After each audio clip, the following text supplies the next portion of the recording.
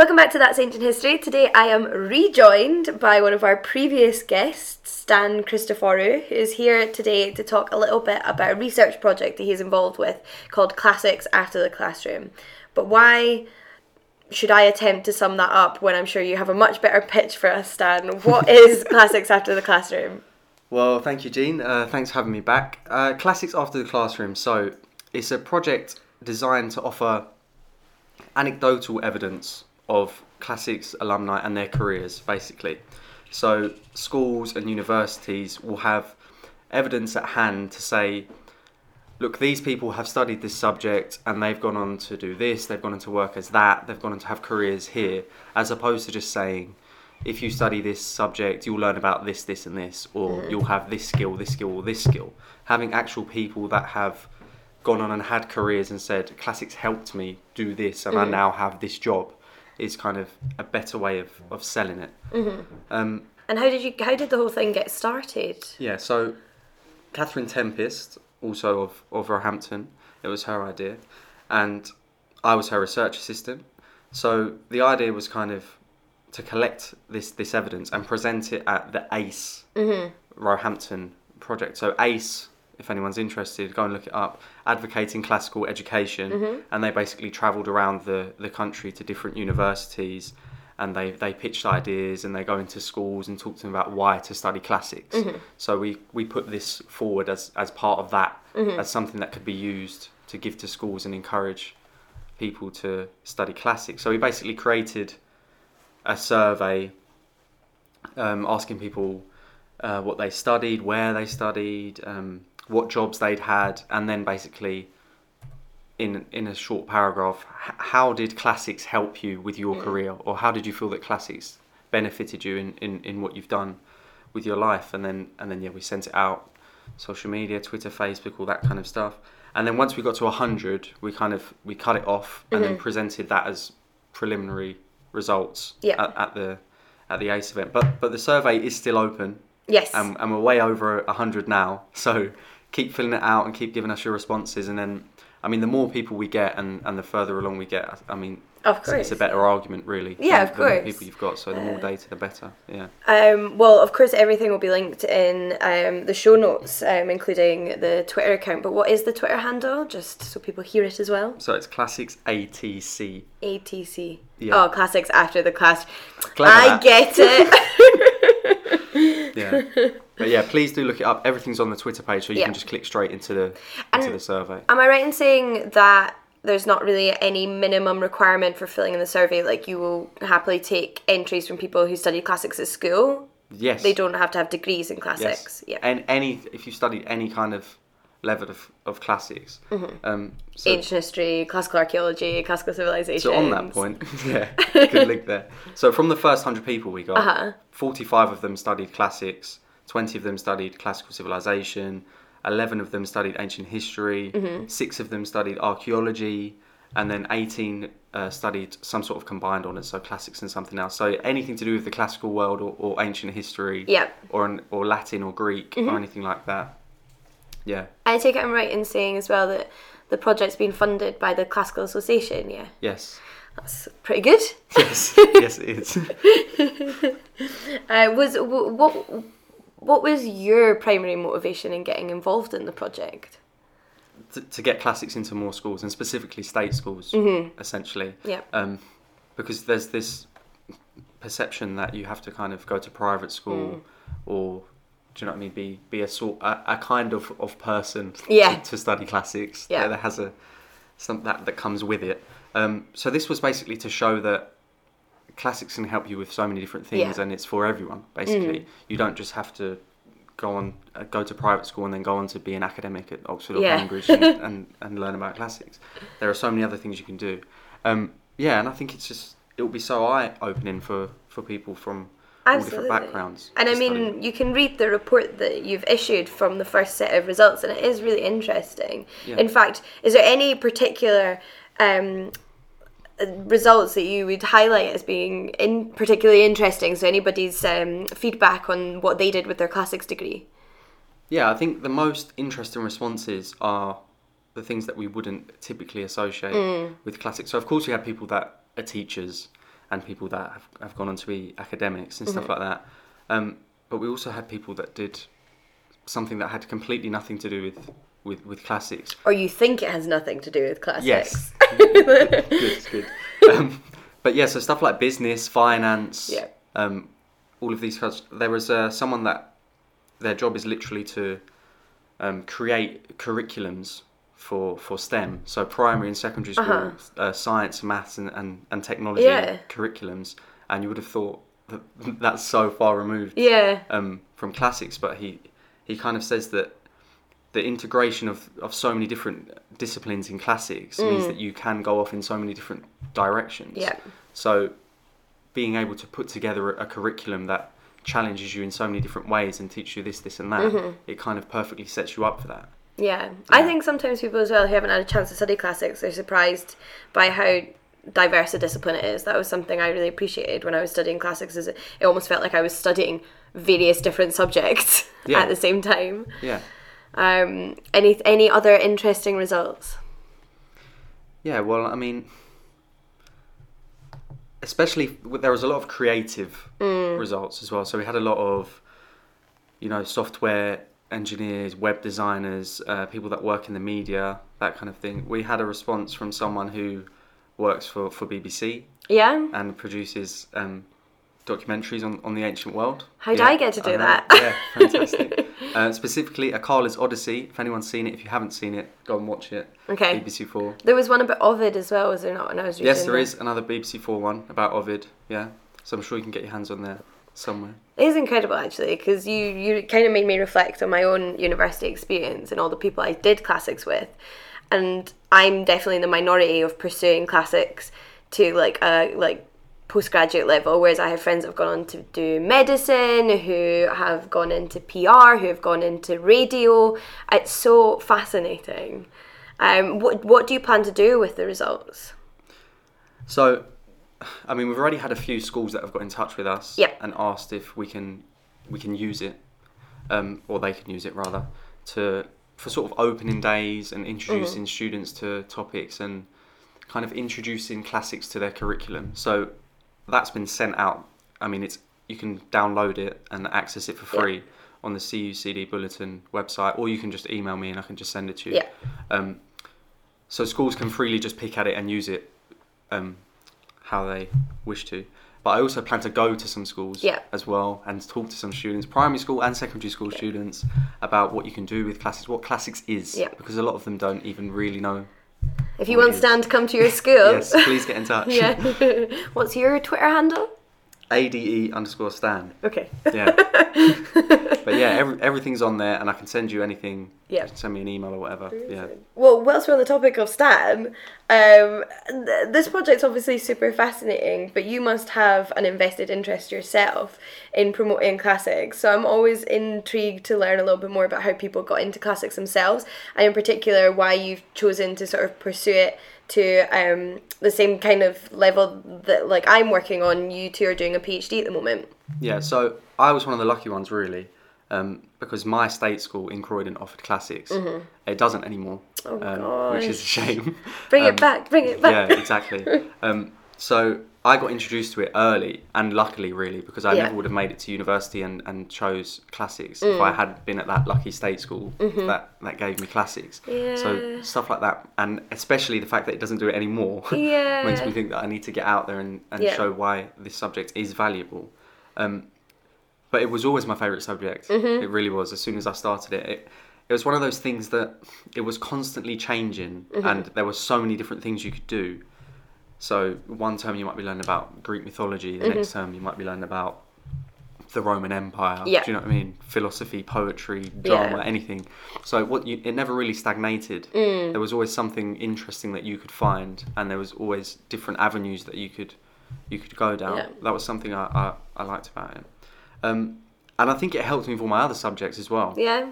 So subjects like RE or history or English. Yeah. It just helped me look at things in a different way. Yeah. And when I got to uni, I mean, I've always wanted to be a teacher. Yeah. So when I came to university, it was basically, what do I want to teach people? Yeah. So I chose classics, and I do genuinely feel like it is one of the best subjects to teach. especially because I want to teach state school kids and kids Yeah. from working class background. Essentially, the kids that have been deprived of this subject for a long time. Yeah. So I think there's definitely something to offer to state school besides the specific skills like language, learning how to present, or learning how to analyse and critique literature or history. It has a value in teaching more sensitive subjects as well. So teaching about trauma or teaching about sexual assault or things like this, classics is great for. Yeah. So I really feel like they'd benefit from a subject like that. Yeah. I agree. I always it's not a regret in life, because how could I have changed what my school taught me? But it always makes me a little bit sad that I never had that opportunity. And again, a bit like you, I feel like it is pure luck that I ended up in this field that I love so much. If it wasn't just for like encouraging parents and extracurricular trips to the museum, I don't think I ever would have. So it's a shame to think that people could be missing out on something that they would find so much joy and get so much from, simply because of it being exclusive to a certain group of people. Yeah, and I mean, on that, I have to shout out Roehampton for that one. Yeah. Because just of the people that they have there, and it's definitely very inclusive, and there's a lot, I mean, majority of people coming from state school backgrounds and working class backgrounds. So I feel like the department is so different to what you would normally associate with the classics department, which is one of the reasons I stayed for so long. I can see that. As soon as I got to Roehampton, I just felt like I clicked with the university. It's like you said, it felt like such an inclusive place, and it very much feels like it's encouraging like a diverse array of research as well when it comes to like the future of classics. Which is wonderful to see. So shout out to Roehampton. Everyone come study at Roehampton. Now you know where to go. So I'm getting the impression that something I was planning on asking you, but I feel like we've already been talking about it, is that you presumably see this as an opportunity to diversify the kind of people that are studying classics. Absolutely. And I mean, it works both ways. So classics has a lot to offer people in state schools. I think it's a great subject academically to help, but also people from state schools and working class backgrounds have a lot to offer classics. Yes. So as we grow and get more people included in it, our eyes open up to different things, and we look at the ancient world in different ways, and certain things that we maybe took for granted, even if you look 20, 30 years ago compared to now, the things that we think now are completely different, and the ways we're looking at the past. And that is because we've got different people looking at the past. So we've now got more women looking at the past. So we hear more about ancient women than we did before. Yeah, exactly. Yeah. No, I like that. It's not just what classics has to give to you, it's what you have to give to classics. Sold. That is a good tagline. What are the future plans then of Classics After the Classroom? What is next? So, I mean, I'm hoping to just leave it open. Yes. So people can just continuously respond. Yeah. And then possibly when we get to 200, I'll write an updated piece, and we can kind of adjust the data and the charts and all that kind of thing. And then hopefully I want to do some sort of one-on-one stuff with people. Yeah. So kind of sitting down with people and having an in-depth, rather than just sound bites and quotes from people, just an in-depth, what do you actually do with in your job? How does classics help with this and that? And get certain people's stories and get that out there on Twitter and stuff like that. Because so many people have got such a range of careers. Yeah. Like, I mean, one example that I always preach about. Yeah. Good choice of words. Is the prison chaplain. Yeah. Who spoke about how classics helped him because it's all about people and emotions and humanity and the love of learning and this kind of thing, and how you can learn so much, and how through learning about theology and the ministry, and just how everything's just interlinked there, and how it kind of, outside of academia, it kind of helps on a human level. Yeah. So it helps him deal with people and understand people and their motives and why they do certain things better. And I think essentially that's more important. Yeah, no, I really liked, because I reread your report this morning, and I liked the quote from the chaplain who said about how, you probably have it in front of you, but where he's talking about the people he sees on an everyday basis are the same people he reads about in Virgil's Aeneid. Yeah. Is that what he said? Yeah. Okay. Yeah, well, specifically, he said, I work alongside the same kind of people I see running across the pages of Virgil, Herodotus, Tacitus. Yeah, I like that. I thought that was lovely. Nice sentiment. Yeah. And I mean, that leads to projects like the classics and social justice and stuff like that. People going into prisons and talking to people talking to veterans about... your research, like my research is very relevant to modern issues as well, as is like a lot of classics research. Because if you don't remember, or if you haven't listened, in season 1, Stan actually told us all about his PhD research, which is about combat trauma in ancient Greece. So yeah, do listen to that as well, because that's a pretty cool episode. In fact, I feel like you're a solid like fan favourite after that episode. Oh, thank you. Everyone's been really pleased that you've come back. But yeah, that's what it's really about. Yeah. So it may be able to teach you different skills. It may be able to get you a job. But essentially, it's the human aspect and how you can use it to help people. That really interests me and what I think is most useful about it. Yeah. Well, I challenged you before we started this to come up with a sort of short pitch, like 1-2 sentences. Why should you study classics? And I want you to give me that pitch. Put you on the spot, like one of those evil teachers, like me yesterday in my class when I was putting everyone on the spot, to tell me why you should study classics. Yeah, well, I mean, it's a combination of two things, which I've both already said. Tim says it better than me. Okay. The prison chaplain. But it's a combination of being able to learn so many different things and being able to be inspired by something and follow that in a certain direction. Yeah. And also the human level, which is, so when we're teaching, we want to improve people as human beings. Not just teach them how to do this or teach them to memorize this, but teach them how people think, why people think in this way.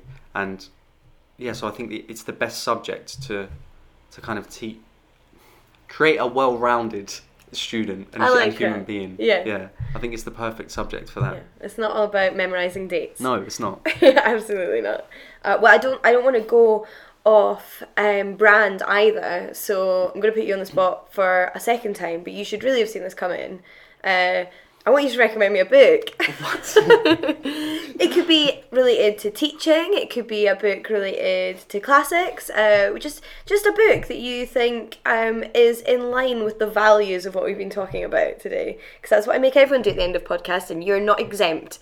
I thought this was a special podcast. It's not a special podcast. So if I had to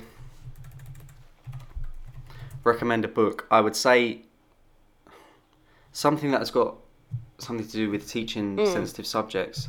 So I don't know if has anyone recommended it before? I don't think so.